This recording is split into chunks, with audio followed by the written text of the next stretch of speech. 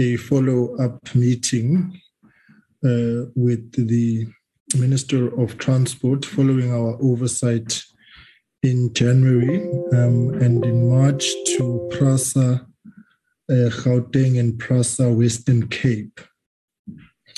And of course, we have already met with the board of Prasa. Of course, amongst other things which have subsequently happened is that Prasa had not tabled its annual report to Parliament, and as indicated to members, it now has been tabled, and it is a disclaimed audit outcome. So, as is per standard procedure, a hearing will be scheduled for Prasa to appear before us on the official tabled annual reports and audit outcomes. Of course, we'll have to have an interaction with the AG prior to that, and I'm glad that Saki is here and he will note that, so that we can be in a position then to interact with that annual report. But this meeting this morning is scheduled to enable the committee to have an interaction with the Ministry of Transport on the observations of the committee following the oversight visits, which I've already alluded to. Moreover, of course, is the fact that there are issues that we did raise with Prasa when we were in Gauteng and when we were in the Western Cape for those oversight visits. And there was, of course, a clash with dates, but thank the Office of the Minister for the continued interaction that we have had to make sure that we conclude on this matter as well. So, colleagues, good morning, and I hope you all had a blessed long weekend. And I'm going to now take this opportunity, welcome the Minister of Transport, Minister Mbalula, and his team who are here this morning. There is a presentation that was sent, but I'm advised that it's a speaking note presentation, so it won't be flighted. But if there's a need for it to be flighted, then we will definitely do so. But I think because there are issues that we had raised with Prasa when we met, and of course the ministerial office team was present as well, so they saw what we saw, and I'm sure that they have briefed the minister accordingly. Suffice it to say, Minister, we are very, very worried and concerned about the state of the affairs of Prasa, particularly around the infrastructure, which continues to find itself bearing the brutal brunt of vandalism on one hand, neglect on the other, amongst other factors which have contributed to the kind of derelict infrastructure that we saw. And of course, the situation in the Western Cape, well, it's shocking is an understatement to see the kind of invasion which has taken place on the rail tracks and the adverse effects that has had on the access of the rail services, train services for communities such as Khayelitsha, for example. And of course, the cost factors involved in the operation, which would have to be employed to move the 1,000 odd families, households, I say, at Langa, the 10,000 plus in Philippi, is an indication of a railway system under siege. And we are, as a committee, very, very worried at all those things, and hoping that the turnaround strategy will yield results. And I think maybe the final point, which was a point of heightened observation by the committee, is the adverse effect of the cancellation of the security contract and what that meant for Prasa. Of course, we understand that the contract was irregular. However, that phasing out of that irregular contract had the kind of consequences we see now. And we've made the observation that SASSA had a irregular contract with CPS Net 1, which the Constitutional Court declared to be invalid. But an application was made to the court to allow for a structured phase out as to not interrupt the disbursement of funds and grants to South Africans. We do not see the same kind of proactiveness on the part of Prasa when that emerged to have ensured a smooth transition. So, Minister, those are just some of the observations. Colleagues will come in as soon as the Minister is done, but I wanted to give a sense that we are not happy with the state of affairs as things stand now at Prasa insofar as the maintenance of infrastructure is concerned. Suffice it to say that we are very impressed with the operations at Gibela, and that is something which we are quite happy about. So, Minister, let me then hand over to you. And colleagues, good morning and welcome to this meeting. As soon as the Minister is done, I'll hand over to you. Minister Mbalula, over to you. Thank you, Chairperson of the Standing Committee on Public Accounts, Mr. Mkhululeko Hlengwa, and the members of SCOPA. I'm with the Acting Director General, Mr. Mtunzi Mahadia, and as well as the Deputy Director General of Rail, Mr. Mwako Makaipea, and the two advisors, Mr. Kaiser Koza, Special Advisor, and Mr. Lawrence Venkile, and the Chief of Staff, Mr. Tsululi Jaka, and the Parliamentary Liaison, Ms. Tandi Mpondo. So that will be my delegation to SCOPA this morning. In response to the issues you have raised, Chair, we remain seized with the arduous task of getting Prasa back on track following years of subpar performance, failure to spend on its capital programs, and corruption. Our eye remains on the ball, and we continue to hold the board accountable for delivery on the targets we had prioritized in the shareholder compact we had concluded for 2021-2022 financial year. Among the key targets we had agreed to following years of amorphizing critical engineering and project management capacity is stabilizing the company by filling key vacancies at senior management level. This includes recovering commuter rail operations in the 10 priority corridors while paying serious attention to operational safety and security. A number of critical positions are occupied by acting incumbents. However, progress has been made towards filling these vacancies. The following key positions have acting incumbents. The Group CEO position became vacant following a decision of the board to terminate the contract of the Group CEO. The board has since advertised the vacancy in March 2022 and has given the filling of this vacancy a priority. Mr. David Mpelo is currently acting as Group CEO. The Chief Human Capital Officer became vacant in July 2021 following the passing of the incumbent, Ms. Thandeka Mapija. The vacancy will be advertised when the new organizational design is implemented. This is one of the vacancies that may be affected by the new operating model that introduces a shared service model among others. Ms. Nonhlanhla Kondowe is currently acting as Group Human Capital Officer.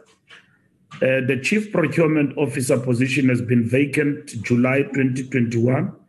The vacancy was advertised in March 2022. Mr. Willie Matebula, seconded from National Treasury, has been acting since June 2021. The target is to fill the vacancy by June 2022. The Chief Executive Officer, Prasa Rail, became vacant in July 2021. The vacancy will only be advertised upon implementation of the new organizational structure, as it is one of those whose job design will be affected by the new operating model. Mr. Nelson Malefani is currently acting in that position. The Chief Executive Officer, Prasa Crest position became vacant in November 2021 following mutual separation with the incumbent. The vacancy will only be advertised upon implementation of the new organizational structure, as it is one of those whose job design, like others, have been affected by the new operating model. Ms. Annette Lindeki is currently acting in the position. The Chief Audit Executive position has been vacant since November 2021. The vacancy was advertised in March 2022. The target is to fill the vacancy by June 2022. Mr. Jeff Matlangu is currently acting in that position. The Group Chief Security Officer position has been vacant since November 2021. The vacancy was advertised in March 2022. The target is to fill the vacancy by June 2022. The Safety Nominated Manager position has been vacant since November 2020. The vacancy was advertised in March 2022. The target is to fill the vacancy by June 2022. Mr. Temba Mahanye is currently acting in the position. The Group Company Secretary position has been vacant since February 2021. The vacancy was advertised in March 2022. The target is to fill the vacancy by June 2022. There is no acting incumbent. The Group Chief Financial Officer is currently facing a disciplinary process. Mr. Brian Alexander is currently acting as CFO. The vacancies of the executive in the office of the Group CEO and the Group Executive Legal Risk and Compliance are subject to pending legal processes. The former is no acting incumbent, while Ms. Tato Tsautse is acting in the latter position. As on 28 February 2022, a total of 737 employees were acting in various roles across the Prasa Group at a cost of 8,843,649 rands 77 cents. Prasa currently has over 3,500 vacancies nationally. This represents a vacancy rate of 19%, which remains unacceptably high. This is a matter that remains on our radar, and progress on lowering this rate to acceptable levels will be monitored and reported on quarterly basis. Since the appointment of the board, we have been emphatic on the need to expedite the review of Prasa's organizational design and business model in order to make the necessary and suitable changes to the structure and model of the group. The review of the organizational design was undertaken by the board and subjected to independent assessment, which has since been concluded. The new operating model and organizational design will be implemented in a phased manner, commencing at the beginning of the new financial year. The key tenets of this new operating model are the following: develop a fit-for-purpose organizational design that is responsive to the business strategic drivers, ensure placement of employees in roles where their skills will be of maximum benefit to the company, introduce shared services model for support functions in order to improve inefficiencies, manage economies of scale, and ensure efficient staff utilization across across the company. Develop competency and skills catalog to ensure person job fit and avoid misplacements and duplication of roles.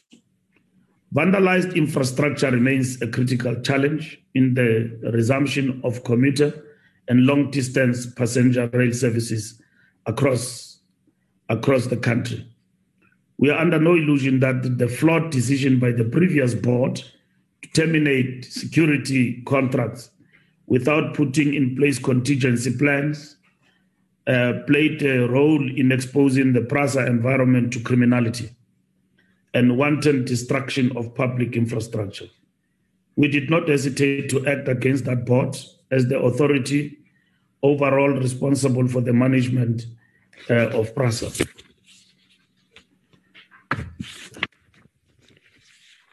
When the group CEO was appointed in the last year, one of his key result areas was the implementation of a security plan that will protect Prasa assets and its rolling stock. The plan currently being rolled out is premised on increasing the number of boots on the ground to protect both commuters and the infrastructure. The 3,100 warm bodies that have since been recruited have been reinforced by contracted security to restore stability in securing Prasa assets. In addition to the recruitment, training, and deployment of tool of trade for the security personnel, Prasa is rolling out security technology solutions. This entails national integration of technology platforms to enable central command and control access across Prasa, centralization of security systems, a granular deployment of control rooms into a national and regional hierarchy. We have committed to returning to service the 10 priority commuter rail corridors by the end of 2022 calendar year. A key consideration in achieving this objective is achieving a quicker turnaround time in repairing vandalized stations and rehabilitating damaged infrastructure. However, challenges relating to the relocation of illegal settlements you were referring to as, in inverted commas, households on the central line may affect our ability to return to full service this line before 2023. Valuable lessons have been learned from the experience of returning the Mabopane line and central line to service. Some of the most noteworthy delays have been due to procurement of the overhead traction equipment, OHT, transformers and pairway, internal challenges such as delays in the sittings of the relevant bid committees are being attended to by the board. We have sharply raised the matter with the board and will continue to monitor the progress. Significant progress has been made in projects undertaken in various corridors, which focus on the following work: packages in order to recover the infrastructure and bring back the rail service. A replacement of vandalized overhead traction and refurbishment of traction substations and tie stations, rehabilitation of vandalized signaling system, rehabilitation of damaged pairway, maintenance of OTMs, walling program on priority corridors, footbridges or street-to-street bridges on Mabopane and central line corridors, rectification of station platforms, installation of backup fiber in identified corridors, refurbishment of vandalized station buildings. Gauteng, Western Cape, and KwaZulu-Natal have suffered the most devastating vandalism of rail infrastructure. The cost to Prasa to repair and rehabilitate the vandalized infrastructure is at the tune of 4,994,000,000 674,062 rands 88 cents. We have committed to the realization of the following key milestones by 31st March 2022. Power supply network on the Mabopane Pretoria corridor will be completed. All Gauteng overhead traction equipment and substation tenders will have been awarded, and construction work already started, except for Salisbury to Pretoria and Davidton to Johannesburg, which require re-advertising. Tender for 150 kilometers of rail will have been awarded and purchase order issued. On-track machines contracts will have been finalized and work started.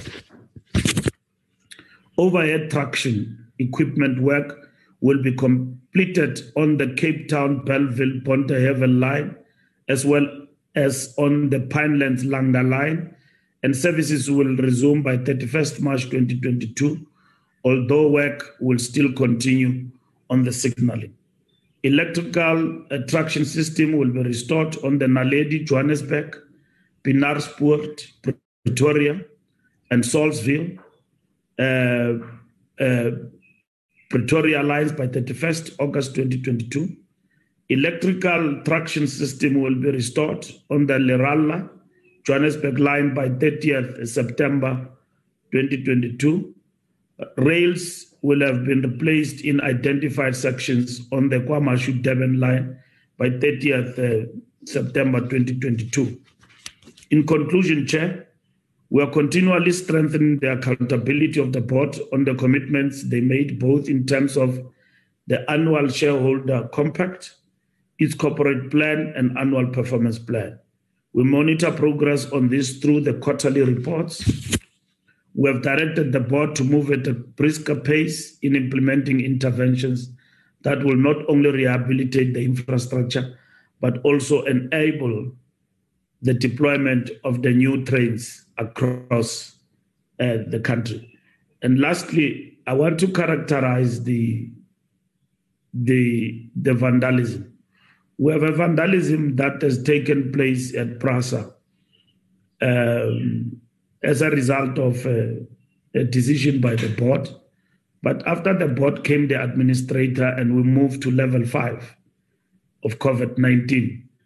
And the contingency plan was supposed to be implemented by the administrator, which it did not. And then that affected severely the vandalism of the infrastructure as you see it now during the period of level 5 of the implementation of disaster management intervention. Thank you very much, Chair, and members of the board. Members of SCOPA. Thank you. Sorry. All right. Thank you very much, Minister. All right, colleagues, I think that is the initial reaction of the Minister to the issues that had been raised and before him. All right, can I get hands, colleagues?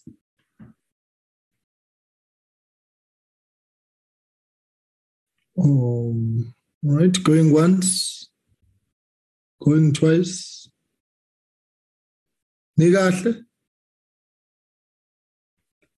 There you go. Let me check our site office here. Right, Honorable Van Minen. Thanks very much, Chair. So I'm just trying to get my video on. Hopefully, I can't see it. Hopefully it is on. Okay, thanks very much. And thank you very much to the Minister. I think that I see I can't start my video. It seems to have problems. I'm going to try. There we go. That should work. Look, I think I speak for SCOPA. I unfortunately couldn't make the Cape Town visits, but certainly when we were in Gauteng, the train production site was very impressive indeed. I think the concern is that looking at the actual tracks on the ground, as it were, and the stations, particularly the stations that we went to where we were not scheduled to stop, and we saw how bad things were there.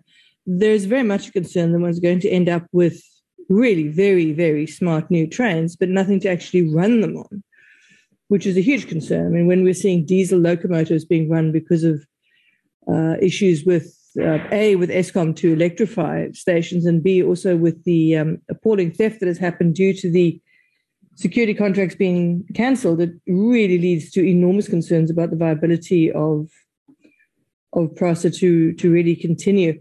I have two questions at this point. The new operational model, we've been hearing a lot about that. There's an awful lot on pause, not just individual positions, but also obviously, an issue with the 19% vacancy rate, which is almost it's a fifth basically of all employees are non-existent. When is the new operational model likely to be completed? And then when is it likely to be implemented? What is that process? And the second question I have for the Honourable Minister is he talks about acting against the previous board. What actions have been brought against the previous board? What progress has been made with that? And what is the hoped for outcome of acting against the previous board? Because quite honestly, what we're seeing is a destruction of a company and an organization that really should be getting South Africa rolling. It can get trucks off the road. It can get goods onto trains. It really can get the wheels of the economy unjammed. So it is vital that we actually see this institution come back to life. Thank you. All right, colleagues, maybe let's take two members at a time so that nothing gets lost. And then all right. So Honorable Soumya. Well, thank you very much, Honorable Chair. And sorry, Chair. I've switched off my video, so without your permission, so that we can get enough bandwidth. No, Minister, that's perfectly in order. I think all of us are familiar with the challenges of network and so on. It's no problem at all, Minister. Abu Soumya, you may proceed. Well, thank you very much, Chair.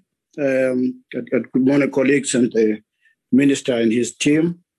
For me, I've had an experience when we had to visit Prasa, and we had the opportunity to look into its own infrastructure and the story behind what is mainly found in the number of books, whether is it the Auditor General's reports, and we could justify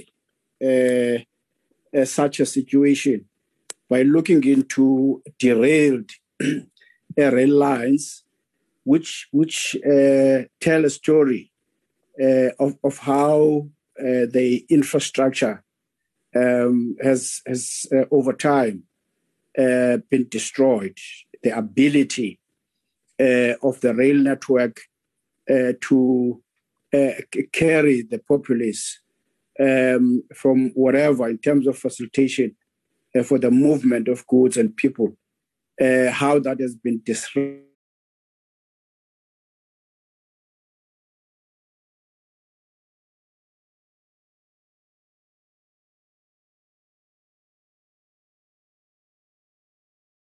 Soumya, I think we've lost you there. Oh, so sorry, mainly on the loss of... I think you need to go back a little bit. You were on the part of saying to move the populace, and I think that's where we lost you. Yeah. Okay, thank you, Chair.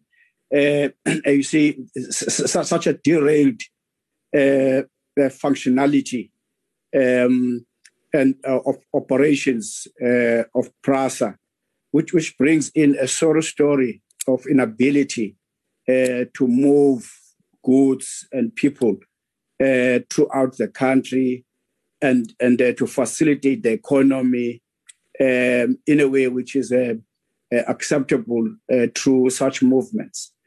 Well, because of the decisions which have been made by the previous board, we're looking into the matters that relate to security of such infrastructure, a massive infrastructure which has been built over time. Even the new buildings in terms of introducing some new infrastructure. If you would have gone to Mamelodi, and you'd see in earnest how it is to destroy what has been in movement, which is a cause of pain to a number of communities which have met when we were moving right through the area in Gauteng. That pain, that sorrow brings in the urgency of wanting to see action into bringing that mode of transport into action. I think the previous speaker has illustrated the goodness out of what is happening at Prasa, the new locomotives, which are somewhat an indication of what the country in motion and development could do when it earnestly commits itself in doing what is right. And the level of action, even into your depots, the first-class depot environment, where your trains would come in and get out, you see, would be fixed this way and that way. But the nerve is on the absence of those who are supposed to see that institution working. As you have illustrated, Minister, the acting positions are somewhat simmering, and it looks like the institution has overtaken by acting individuals more than seeing a functionality which is going to be guaranteed over time. So the urgency and speed there is very necessary. Getting into the Western Cape, in Cape Town in the most, where you have seen the derelict, you see infrastructure and how things could be destroyed, not only necessarily by the institution. Look into the movement of people on the rails, building their own informal settlements there, which has brought in a question as to how can we probably, in our oversight, begin to see the collaboration between the Ministry of Transport, the Metro, Cape Town Metro, the Department of Human Settlements, and so that there could be some urgent agreement as to how people could be moved to settle where there is a space for settlement, and leave the railway line for the rail to operate in a way for safety, for courage of these communities who want to be ferried from work and back home. So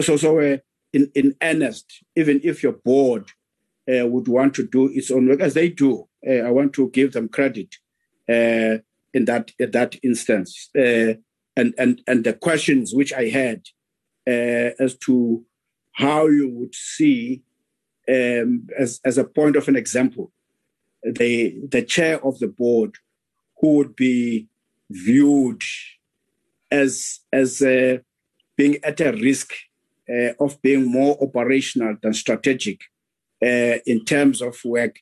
But when you see an institution which is being saved from collapse by having people who are acting in a number of positions, starting from the group CEO down the stream, which begins to turn things around for having a board which is going to be more functional on the strategic level and balance that up with the actual tactical and technical stuff which ought to be operated by those who are employed in a way. So the minister, the massive illustration of this kind of a situation really requires some form of urgency to act on different environments. One, matter of security. Two, matters of engagement with other parties which I would want to propose even here, that we could facilitate that kind of a meeting between these entities, your metro, yourselves, department, and the Department of Human Settlement, and if it need be, the department that deals with matters of land, so that we attend to this kind of a situation, which might spread unabated, to find people who are going to be residing on the rail line, mainly in the Cape Town, the Western Cape area, which would bedevil the quite necessary operation in as far as your train services are concerned. So my lamentation is a lamentation which sought to bring in a sense of saying, how urgent could you act around such, and how could you as well bring the previous board into book around their matters which were ill-conceived, which has brought in some kind of a consumptive, high-ranked financial ability of Prasa going forward. Thank you, Chair. Okay. All right. Thank you very much, colleagues. Minister, can you respond in your team to those two sets of questions from the members? And then Honorable Bucas, you'll come in after that.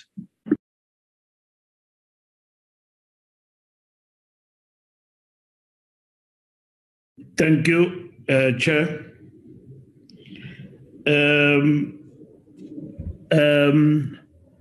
Van Minen, Honorable Van Minen, as I had alluded, the modernization project is gaining traction with the upgrade of infrastructure. The recruitment has already commenced.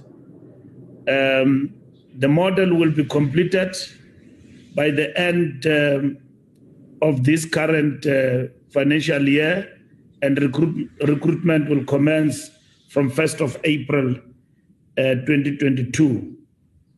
We acted on the previous board by dismissing the previous board as we believed it did not live up to its fiduciary obligations.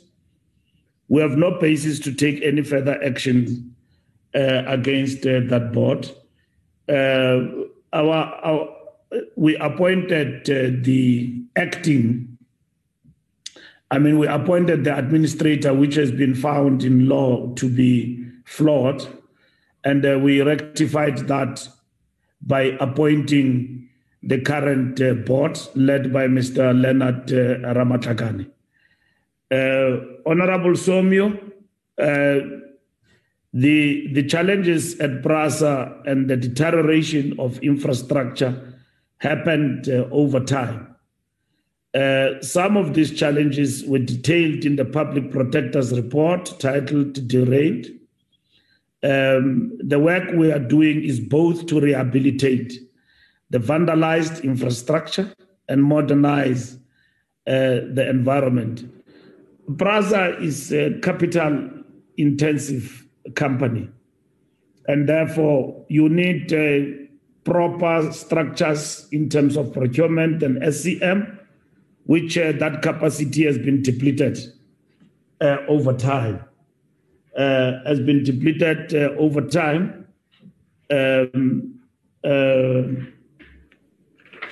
As we all know, even from the state capture report. At Prasa, we have about, through the Operation Ziveze that they are implementing, which is now undergoing its second phase, it has been uncovered that 3,000 ghost workers were found in the system at Prasa. And then payment of salaries was stopped as of last year for these ghost workers. I cannot agree more with Honorable Somyo on the agency to move with speed in restoring the services as we rebuild the infrastructure. We have introduced reinforcements in security This includes walling in some sections and substations.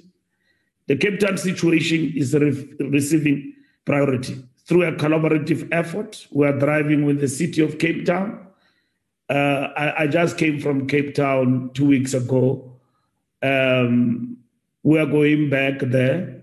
We've got a collaborative effort between ourselves and the national departments of human settlement as well as public works to help us get land for these people to be relocated. And if they are not moving, we are moving ahead as we speak. In the next coming weeks, we are going to see that from Langa to Philippi, we are going to have to undertake the mission of walling or fencing the railway lines so as to allow trains to operate, whilst the problem of resettlement of these people is being resolved. We cannot go beyond July on this project. We are happy with Mabopane. Since Mabopane has been introduced, our security plan model is working. There's not been a single vandalism, and then the security has been perfect and excellent in terms of Mabopane. We hope to achieve the same with Central Line. Central Line is very critical because we've got volumes of people there, particularly the working class, who are now using other means, which means our people are now working for transport. And it is a matter that we're getting into it, by all means necessary to get the trains back on track there and secured. So this is what we actually doing. The operational model in terms of will be implemented in the next financial year, April 2022. And the principles include shared services model, competency, and skills alignment. So I suppose we will also come back and report on the progress with regard to that. I've reported in my opening remarks that these have been commissioned, and that work has been completed, and they were ready to go in terms of the new organizational model when it comes to Prasa. Thank you, Chair. Thank you very much, Minister. All right, Honorable Bucas and Honorable Lees. Thank you, Honorable Chair. Thank you, Minister, for your input. Firstly, Chair, I think you must aid me on that site platform because I'm a new member and I'm not aware of that platform. Chair, my concern is about the vacancy rate and the fact that most of the employees acting higher grades are performing more than one job.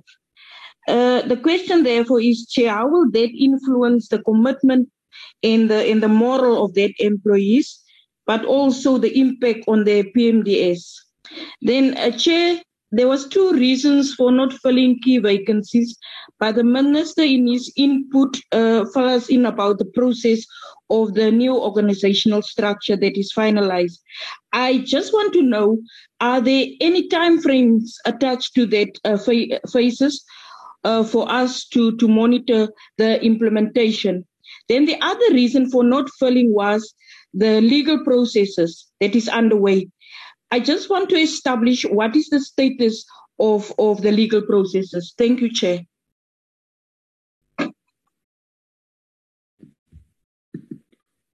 Mr. Chairman, I'm going to come in, can I? You indicated me after Honourable Bucas. So good morning. Ngiyabonga. My apologies for being late. I've had a very useful and productive meeting or sitting with the Portfolio Committee on Transport on the state of roads in Okhotlamba, which is in my constituency. So my apologies for being late. Mr. Chairman, The minister has indicated that they've identified 3,000 ghost employees, and that's good work. I mean, I'm sad that somehow they got into the system, which is an indication the system is broken if you can have so many ghost workers or any ghost workers.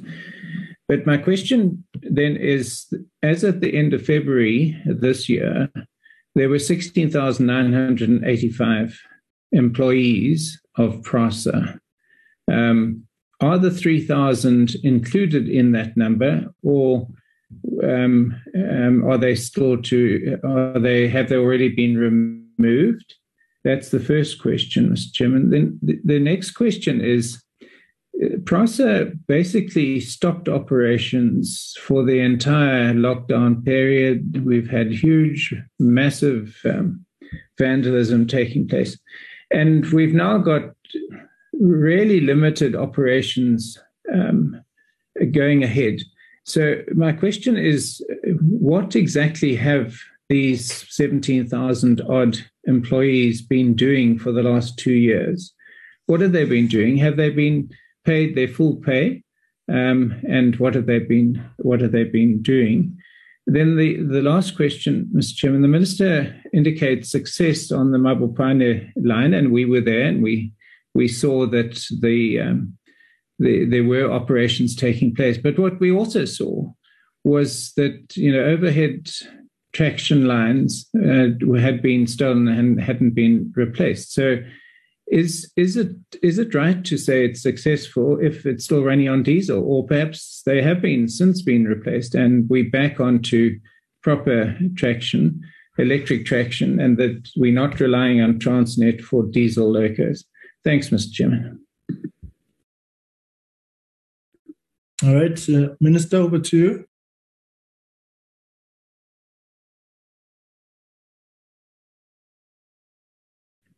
Thank you, Honorable Liz. Let me start with you.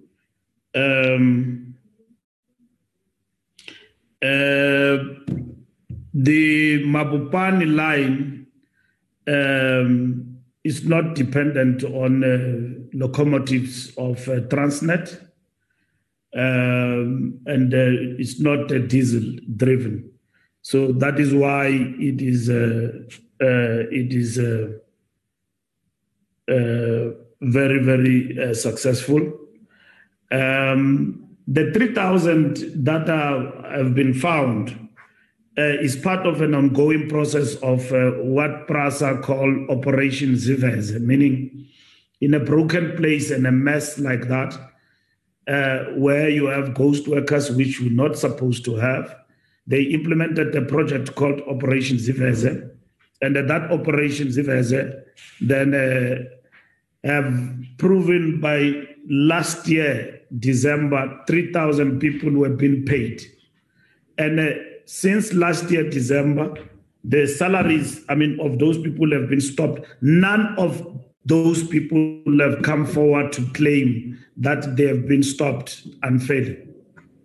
Meaning, it's again a system of corruption within human resource, meaning somebody has orchestrated a scam to steal money from the organization. So that's how broken Prasa is. Honorable Liz is correct. In a normal company, you can't even afford to have one ghost worker. You have 3,000. And since December last year, stoppage was done on paying off those people, and none of those people have actually come forward to claim that they are being owed or something. I cannot confirm that the 3,000 is part of the 17,000 employees. As more detailed verification on who got paid and which bank account number linking who is being undertaken. So the forensic work, which is the second phase, will determine that, including how this grand scam has been implemented at Prasa. I'm just trying to get the question of Honorable Bierkes.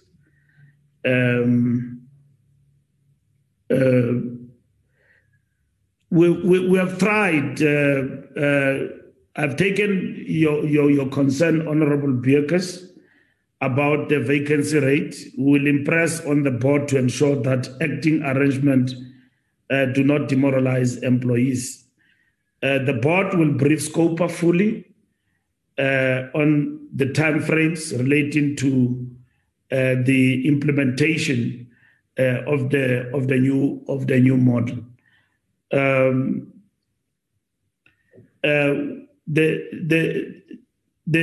The question of clearing the system of the ghost workers, that work is being undertaken and implemented as we speak. And I expect also the board to brief in detail SCOPA on that important work, because it's an important work, meaning there's been money that is going out of the system to pay ghost workers, which is a scam, a fraud undertaken at Prasa.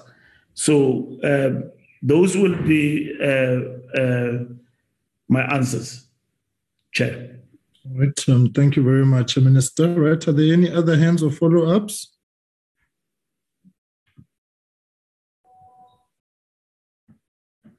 Right. Minister, I think maybe just a few observations on my part. The rail network generally, but the trains in themselves specifically, maybe the whole combo, in fact, is a jobs driver and a necessary,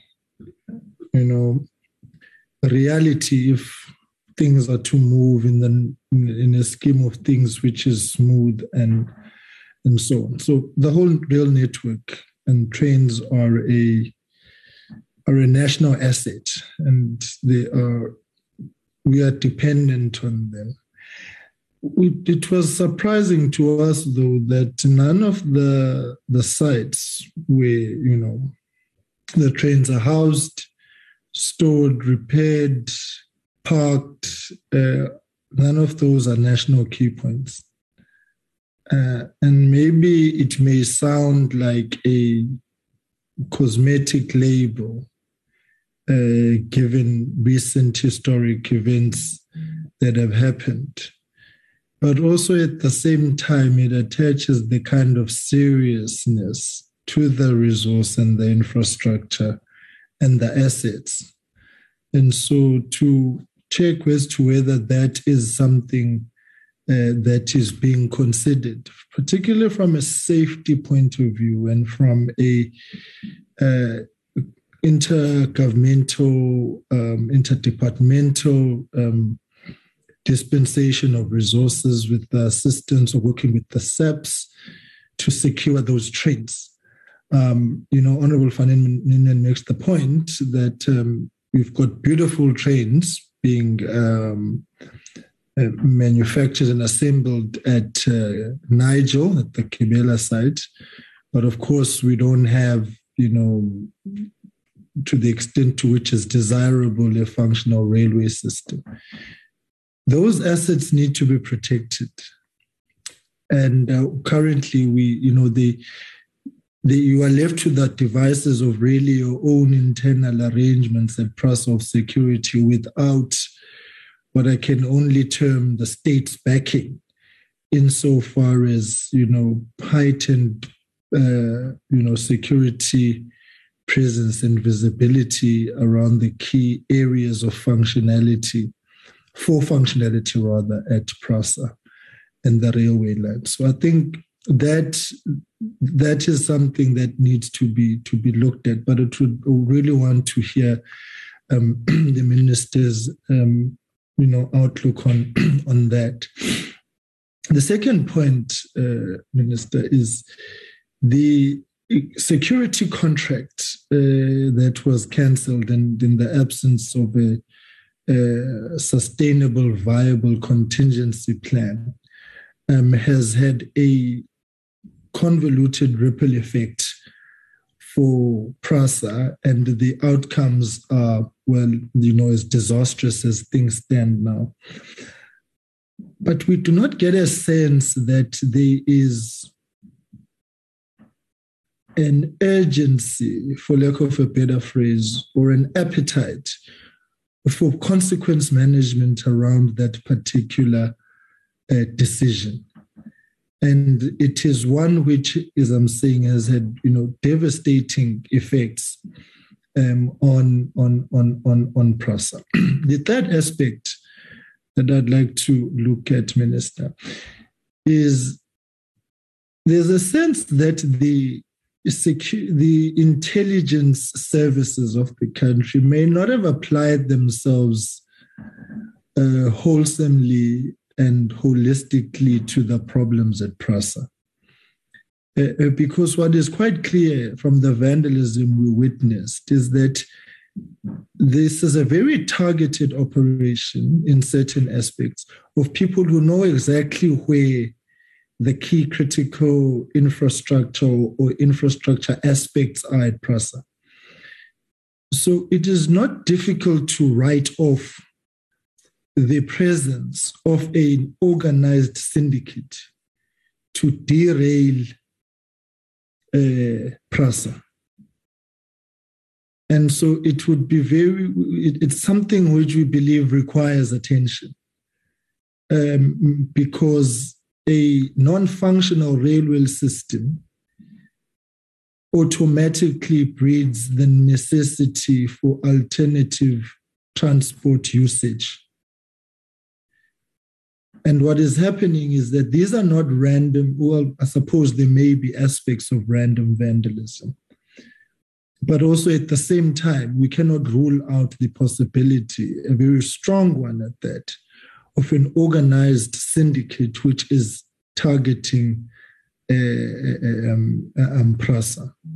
So I think we would really be wanting to get a sense of the interactions, particularly at a political level in government, that you are having insofar as dealing with this particular aspect is concerned. And the final one now is the observation, Minister, of the urgent need of reforms in logistic movement of goods, the road to rail, dispensation. And I know this may be probably an aside issue, but it's linked to, functional railways. And of course, there would have to be collaboration with Transnet and so on. But I think, transport is a key factor here. And I'm a regular user of the N3 carriageway, the Durban, Pietermaritzburg, Johannesburg route, traveling there on constituency work most of the time, particularly to Uthugela district. And the very negative impact of the increased and heightened loads of trucks on that road, on the road infrastructure, on one hand, two, the bullying that truck drivers actually inflict on other drivers, the poor state of, roadworthiness of those trucks, and really very minimal interventions, particularly at night. And I really just wonder, Minister, whether don't we now need a more deliberate and more focused outlook towards easing the traffic flow on the N3, amongst others. But that situation is just not viable. It's a perennial headache. And the state of those trucks, but also the impact it's having on the road infrastructure in itself. notwithstanding the other elements I've alluded to, is cause for concern. But I think the main three issues for the purposes of today are the ones I've raised. This one is just, by the way, to take advantage of the fact that you are here, but it probably speaks to a broader, agenda of traffic integration and a deliberate effort from road to rail. Minister, over to you. Thank you, Chair. I agree, Chair, that the entire network is a national, should be classified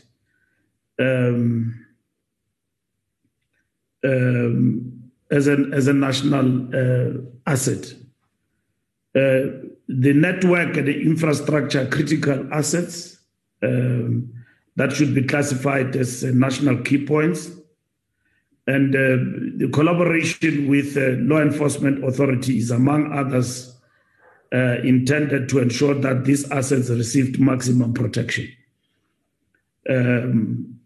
That is what we hope to get out of that. This is a matter we intend to place before the net joins.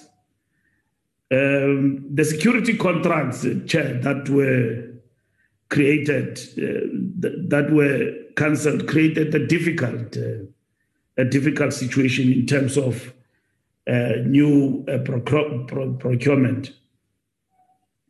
That is the cancellation itself.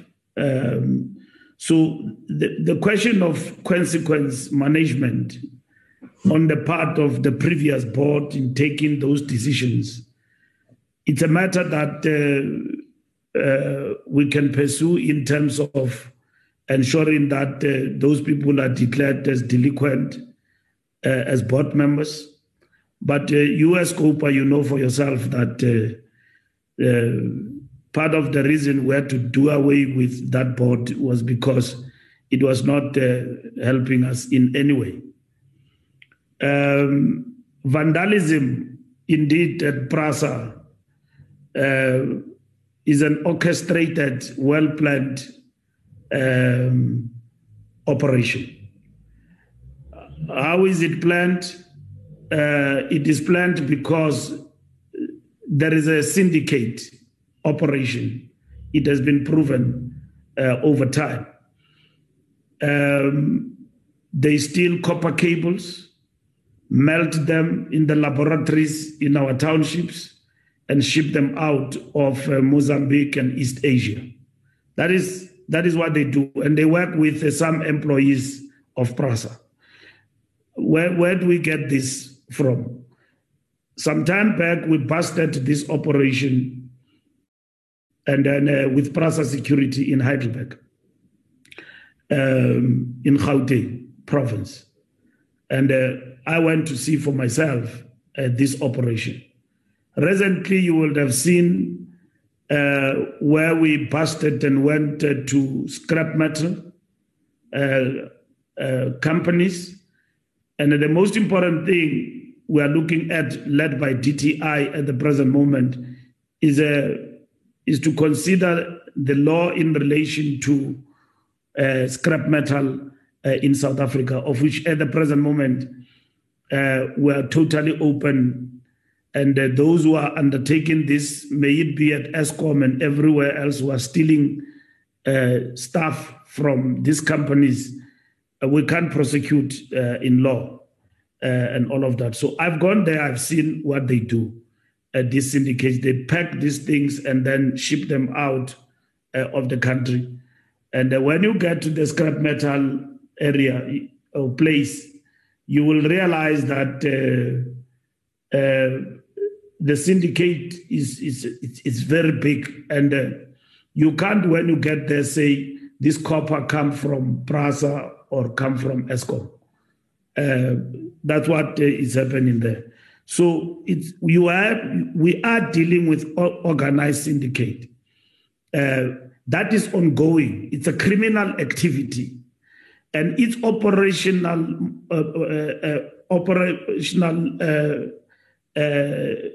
tactic is the same. They collect through small units in the township and feed into bigger companies. And when you see a bigger company dealing with scrap metal, you've got nothing to suspect. But that is where our staff is going. So we've got at the level of working with the police and other departments, tighten the law around this particular matter. We are dealing with syndicates, serious syndicates at Prasa. The second part, Chair, of this vandalism is the vandalism where people build shacks as urbanization is visiting us. They build shacks, and then during level 5 lockdown, as Honorable Liz also alluded to this, they then vandalized stations, took the roof, go and build shacks, and then took the roof, window frames, and all of that.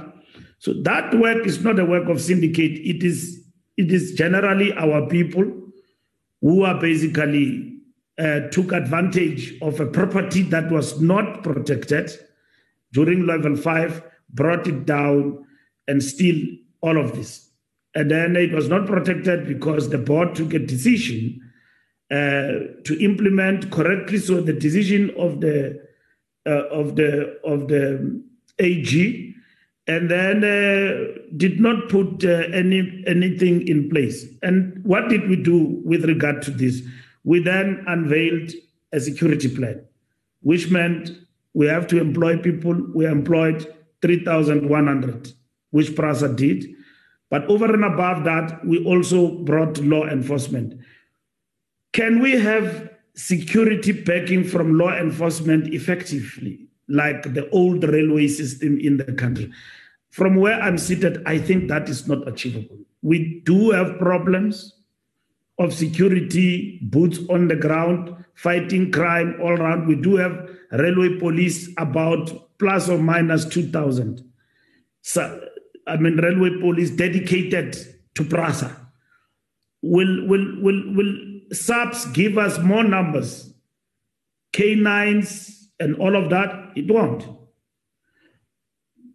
Prasa would have been vandalized further if we did not say to them, go and defend what is left at Prasa during the riots. That's why Braamfontein is intact, is intact, Park Station is intact, because intelligence had told us already at that time that this place is Volmaten and all the areas, Braamfontein, are targeted to arson by the rioters. And then once security was activated, and they did attack, by the way, Park Station, but they met rubber bullets from private security companies that Prasa brought into place because of the call we made that go and protect our assets, otherwise they are going to be attacked. Level 5, we did not do that. Mpondo did not go and secure our assets as we called upon on him as the administrator. Go and secure the assets, get some of our entities to help you procure security companies to protect, because the vandalism was happening daylight. You see, people will be sending stuff on social media, even to myself as the media, repeatedly. Daylight, minister, now the station in Tembisa has been vandalized, the roof is taken. This did not happen at night, it happened during the day. Germiston, I visited those areas, Kliptown and all of that. Now, that is taking us off the rail, because instead of spending money on modernization, we've got to take part of that money to go and fix the vandalism of the stations, which were vandalized by our people, among others, during level 5. to fix those stations. That work is continuing. But over and above that, there is a criminal aspect we've got to deal with at Prasa, which is permanent. It's a challenge of scrap metals, stealing of our staff that we utilize on our rail infrastructure. How do we protect that? In terms of the law and all of that. So from the point of view of the law, we have said that these people must be charged with serious economic offenses like economic sabotage. The law has been amended. If you are found to have done certain things and good work has been done in terms of gathering evidence and all of that, already there are cases that have appeared in court where people have been charged with this, and sentencing has also happened. Because as long as we get minnows, people just, like vandals and so on, and then we bring them to be to the courts and for them to be charged, and then they are charged with theft and all of that, this will continue. But we know that these vandals are sent by kingpins to steal and vandalize our infrastructure and steal copper and all of those. So we need an approach in terms of the law, but at the same time, Prasa itself must spend money and resources on securing the property of Prasa, which is what is happening now. Mabopane was being fixed, and then immediately the criminal element came in. And the reason you see what you are seeing in Mabopane now, trains running smooth, no vandalism and all of that, is because that line is well protected. So you've got armored vehicles patrolling all the time, quick reaction. So the cutting of cables and stealing of copper cables and all of that is not happening there, because there's been the security plan we're talking about is being implemented full force at that place. Movement of goods from road to rail. Tomorrow we are finalizing in cabinet the discussion on the rail policy, which among others is gonna bring into full effect the implementation of this. The migration of freight from road to rail is key. It's a key project we are undertaking, working closely with Transnet. This project was adversely affected by Transnet losing the market share as a result of the COVID-19 pandemic. But we are slowly rebuilding this market share. We have also refined our plans to accelerate the migration of freight from road to rail in line with the performance agreement we have concluded with the president. This will deal with the proliferation of trucks on our national roads. So, Honorable Chair, I agree with you on this particular point. It is true also, Chair, that Prasa, like I said, has been targeted by organized syndicates. So you can't resolve that problem overnight. You've got to have the law fixed to deal with that, but over and above that, you've got to have your security intact to deal and combat these syndicates and work with the police, because this is big in South Africa. To melt some tons of copper cable in the street value, a person is paid close to over 100,000 of rents. And so that's what they do. These chaps who are runners on the ground, they melt this, they steal this copper, working with Prasa employees. It's a big syndicate in South Africa. They steal from Eskom and all of that. and then they take this thing and then they ship it out Mozambique and then to East Asia, they get paid. Easy money. It's just like drugs, you know. You've got runners, but you know they are kingpins. We busted laboratories when we're in the police, in Soweto, in the backyards. The same as in this field we're in now. We still have laboratories operating in the backyards, in the townships, melting copper and shipping it out of the country. The zamazamas you've got. It's a whole syndicate thing, you know, and selling stuff and then making easy money out of it. So our product and also our company is exposed to syndicates of this nature. And our security must respond to that. But we as ministers, myself leading DTI, we've got to deal with this matter alongside the same way they are dealing with it in Kenya. Make it a point that when I get into your scrap yard and you've got a scrap metal, the law must say that you've got no business to trade in copper. And once we find that in your backyard, we close that scrap yard immediately. I've visited this. I've seen this for myself. You can see that the network, the syndicates, the operational modus operandi is out there. You can see it, how these people operate, and so on. So our network, in terms of the corridors where they are running, is totally exposed to this. So we have to respond to that, Chair. I agree with you. Thank you. All right. Thank you very much, Minister, for that. I think there was just one issue I forgot, maybe, and I know it's been dealt with.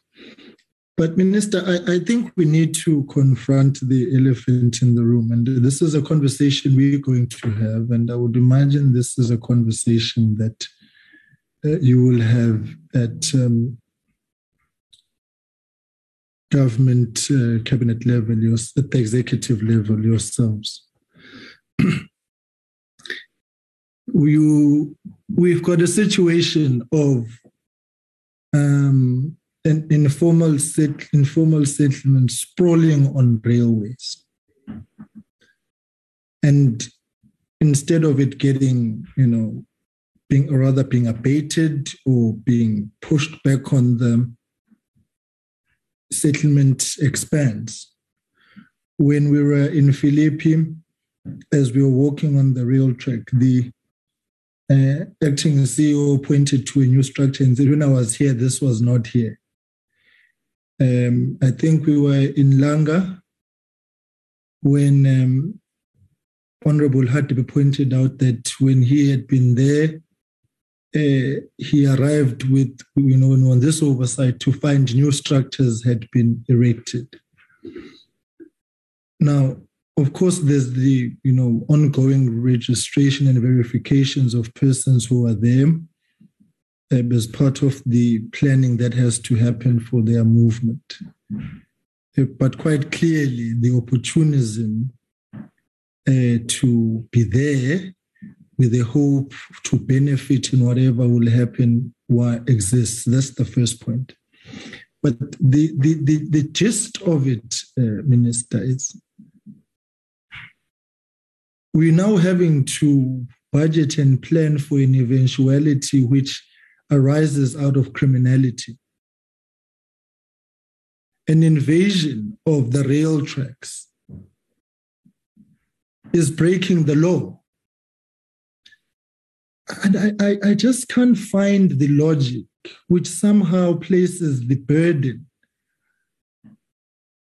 on Prasa, on the state to say, well, you broke the law, but since you broke the law, we must now find alternative accommodation.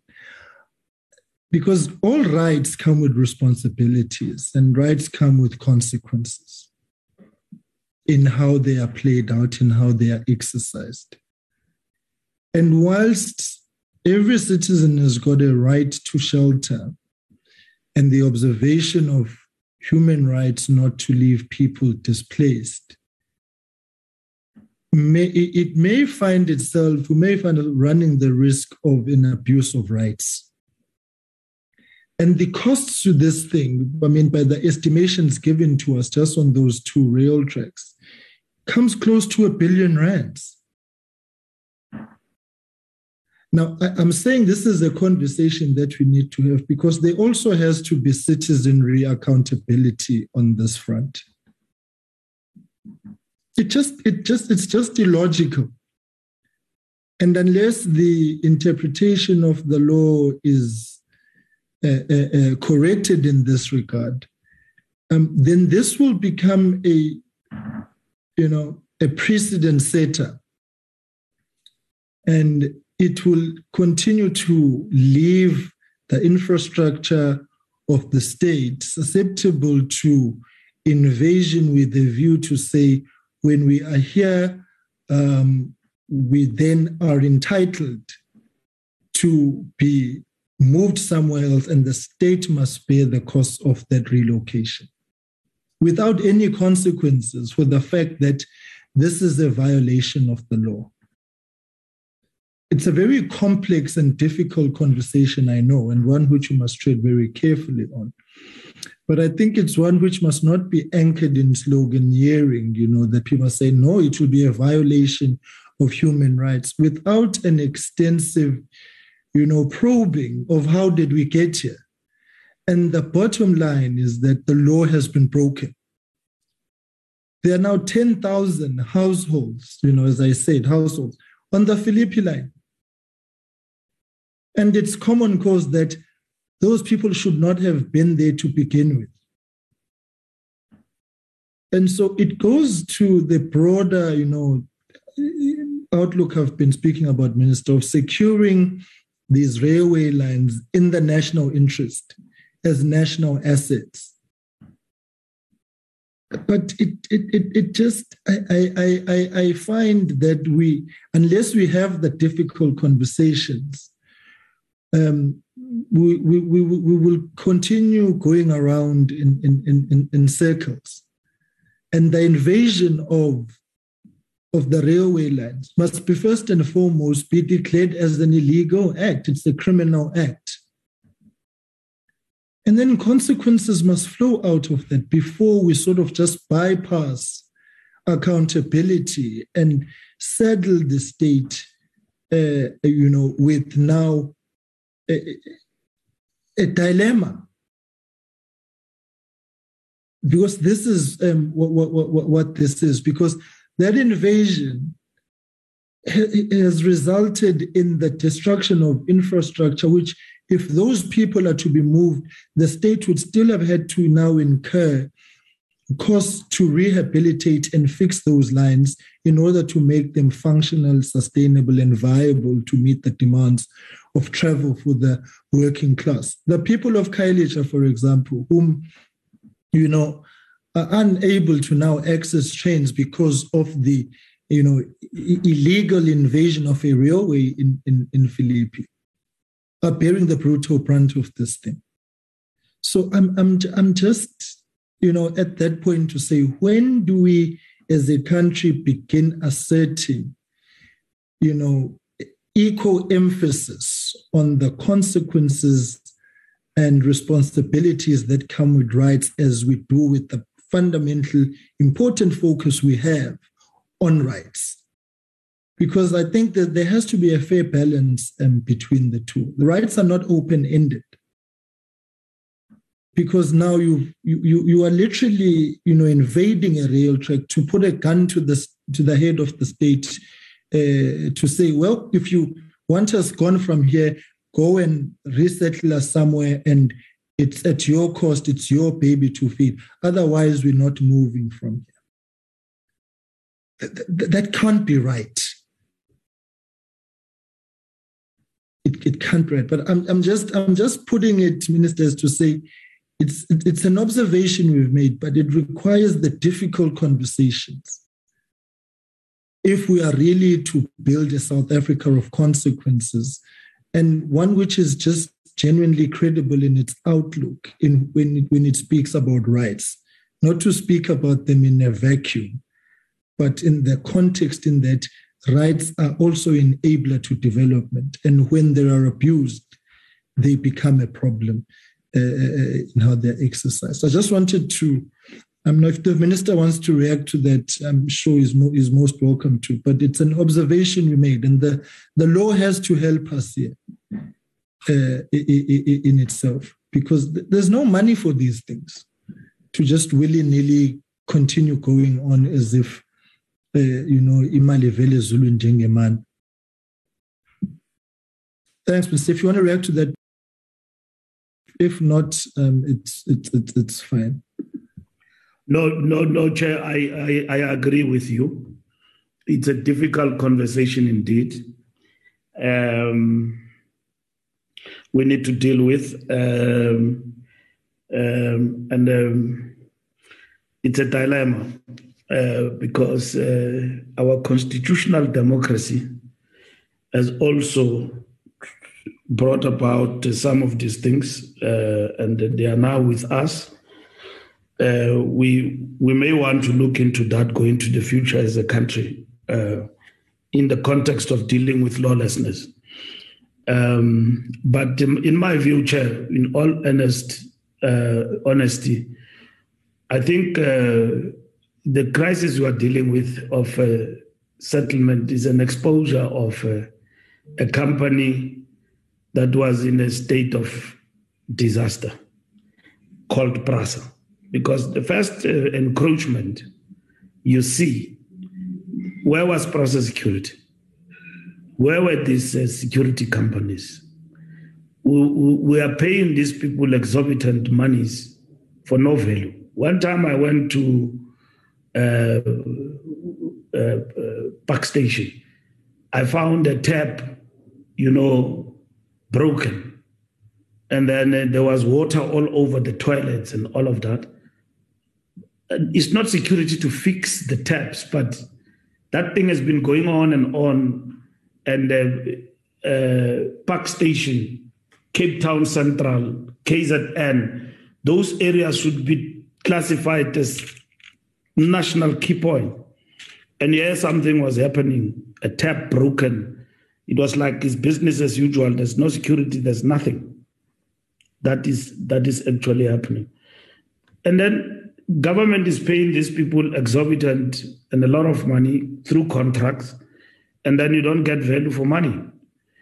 Here we're sitting with a problem of invaders in Cape Town. Where was Prasa Security? When the first shack was erected next to the railway line. They should have taken them out because they know that in terms of the law, these people are protected. Once they gather in numbers and all of that, my cousin, sister, and all of that, we do verification. We've got to ensure that the numbers don't grow. Now, we are now in the business of human settlement as a passenger railway company. We work overtime. You don't know whether these things are pre-planned, just to put us into a state of disaster that we're in. But nonetheless, I agree with you, Chair, on the issues you are raising, and I think they need further interrogation. But on our part, in terms of Prasa itself, something like that shouldn't happen going into the future if we have security at Prasa, something called security. You've got people there who are fighting for contracts and all of that, but look at the value they add to the company for the contracts they got from Prasa. Nothing. It's a disaster day in and day out that we have witnessed over a period of time. So a well-oiled machinery and company, I dealt with, as my concluding point, with a problem when I was in the police at the airport, as you all know. I personally was involved in dealing with that matter. I was like a commissioner of police. People who have been robbed. I went to see a family, not a family, tourists, a bus full of tourists robbed from the airport, tourists from Netherlands. I had to go and speak to them and all of that. And then people who have been followed from the airport to their houses and all of that, and then robbed by criminals. So we had to respond to this and nip it in the bud. And then more than 20 million was stolen in the red zone at the airport. National key point was not protected with the police and all of that. When we arrived there, I frog marched all those cops, and I realized that part of the problem is that you cannot have police not rotating in a national key point, because they then become part of the criminal syndicate at the airport. Because through that airport, drugs are coming in, all illegal stuff is coming in, and cops are exposed to this easy money every day. So 6 months rotation system, and I deployed a general at the airport. And then we then started to operationalize the plan at the airport, tactical response and all of that. And now, during COVID, criminals tried to attack the airport, AXA. They didn't see the light of day. They couldn't, because the integrated security plan there is intact. And that's what we're trying to do here. Prasa has never had security, let alone having security companies, security director, chief of security at Prasa. Prasa has never had that thing. You just bring people who retired from the police, you deploy them at Prasa. People who are police are not trained as security, at least from SSA and all of that. Those are people who know deployment and understand security that you need there. And then we will look at this plan. I've spoken to the Minister of Defense, whether or not we cannot deploy defense in our railway lines, but also it's not sustainable. Prasa must build its own internal security. It's going to be expensive, but we need that if we are to protect our assets. That's what Prasa needs. We did that with the riots. The state was overstretched between Gauteng and Johannesburg. And then we said to Prasa, protect. Don't wait for the rioters to come and put Park Station into flames. Protect. And then they unleashed. Indeed, when the rioters came, they found Prasa security ready for them. So there was heavy stuff because police were overstretched. We don't have enough boots on the ground as much as we have expectations, but the expectations must be realistic. Prasa, AXA now have got their own securities that they need to strengthen their capacity to protect the commuters, but also to protect the assets of the company. That is what we need to do. And that is how we're going to realize prosperity and this matter of security being properly addressed going forward. Thank you, Chair. Thank you very much, Minister. I think, colleagues, if there is no other issue, but Minister, let me maybe draw to your attention and Prasa's attention. At the Acacia Parliamentary Village, there's a rail There's a rail line which runs parallel to the Parliamentary Village Acacia station. On my last count, there are 8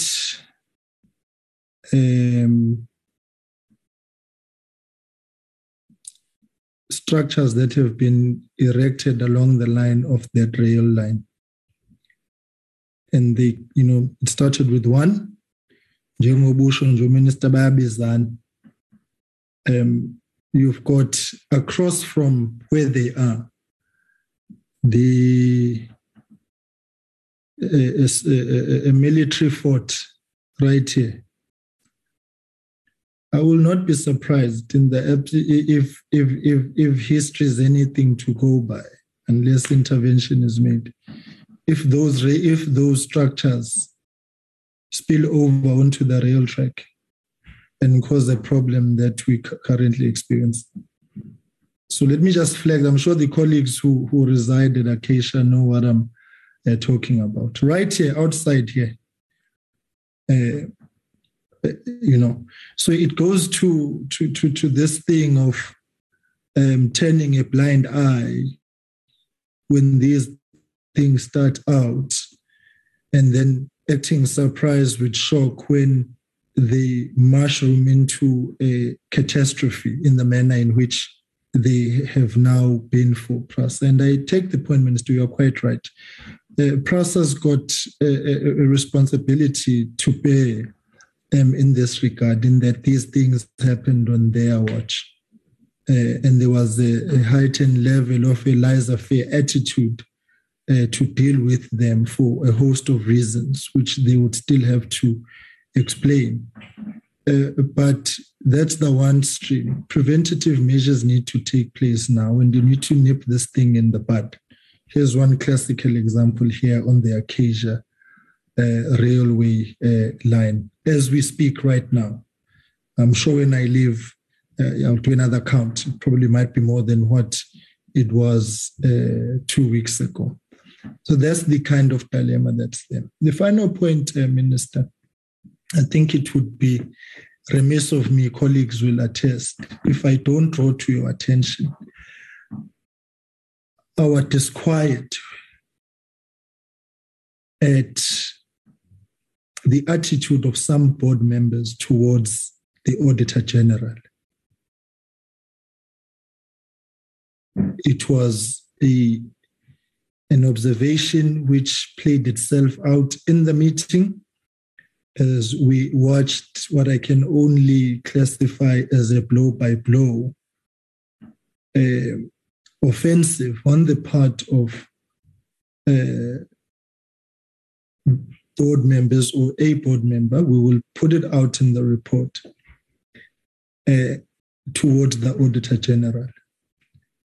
And this is not to come out in an unfettered defense of the Auditor General, but we will stand on the side of the Auditor General unless,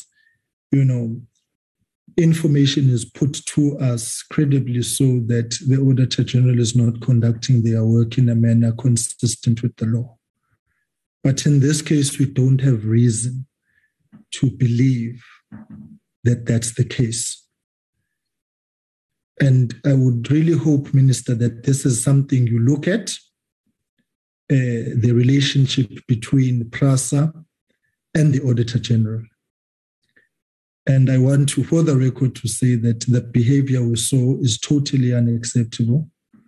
And it is behavior which we fundamentally believe grinds against the grain of good governance, and one which seeks to undermine a Chapter 9 institution, and it will not be tolerated. There has to be a semblance of a mutual respect and a professional conduct which must just play out. Because if that's the kind of attitude that is held at Prasa, insofar as auditing is concerned by the AG specifically, then we've got every reason to be worried about the lack of seriousness which seemingly is applied to audit and the outcomes, and the absence of a implementation of a audit action plan. And it was indicative of the strain which obviously prevails when we are not there, because I just fundamentally think the nerve-shaking audacity to behave in the manner in which it happened before us means that that's how daring the undermining is, that we don't care whether Parliament is here or not. We will continue on a trajectory of behaving in a manner which is, seeking to dictate terms of interaction which are irregular to the AG, and to dictate to the AG how the AG should do its work. So if it's not something that you have seen, Minister, I thought we should bring it to your attention, because it's at the heart of the challenges of governance which beset Prasa at this point.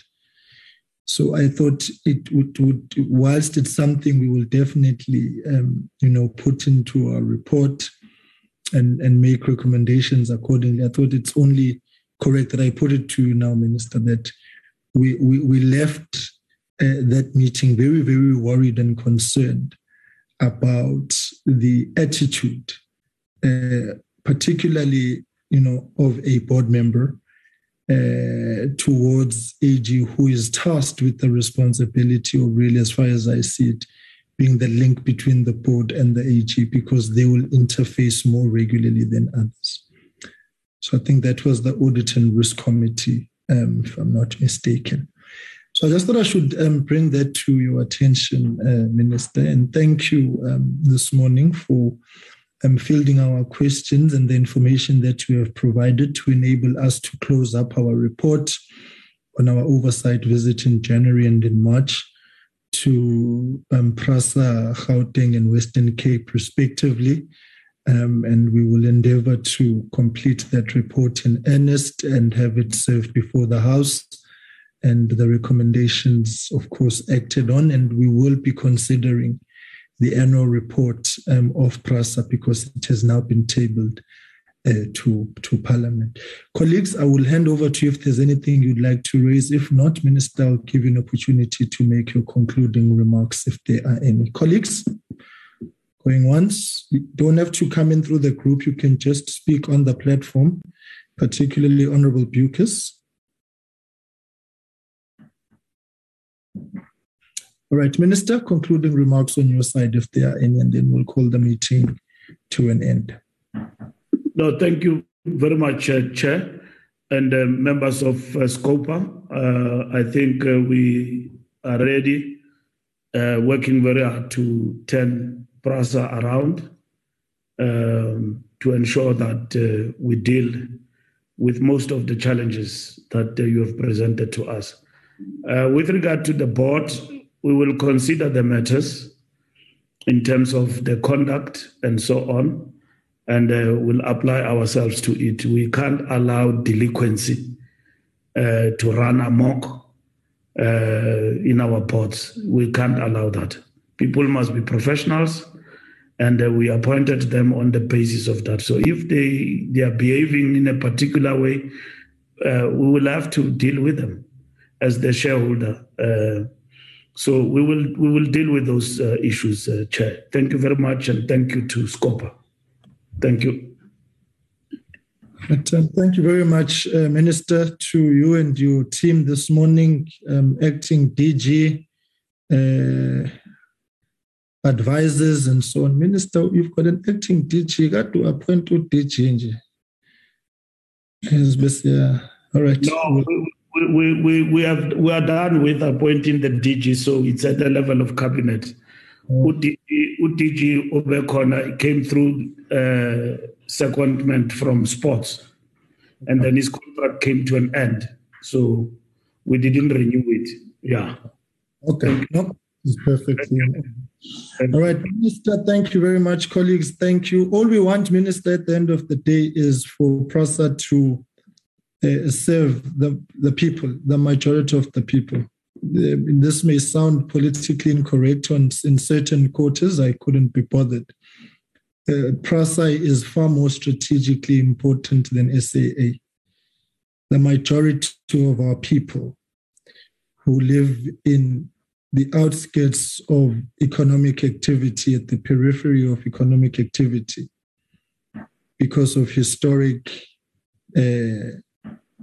reasons which were inconsistent with every semblance of human rights possible at the behest of the oppressors, rely on the daily on Prasa to be readily available to help them make ends meet for their families. And as you rightly said, Minister, the absence of a functional Prasa means that people are working for transport, they are working for travel, and not making ends meet on the most important things of their sustainable livelihoods.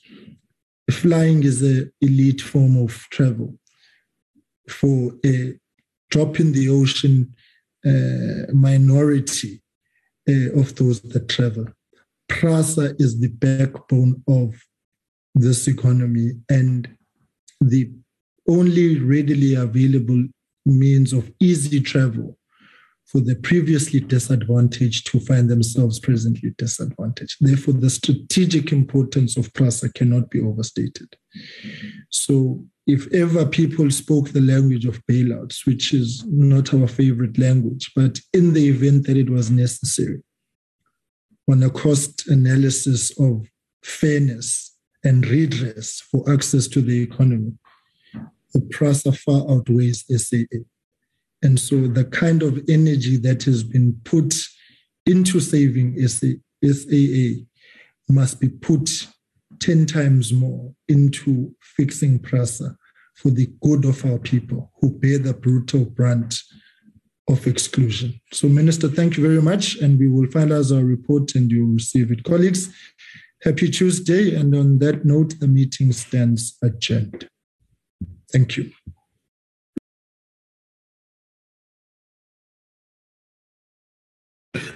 Thank you, Chair. Thank you.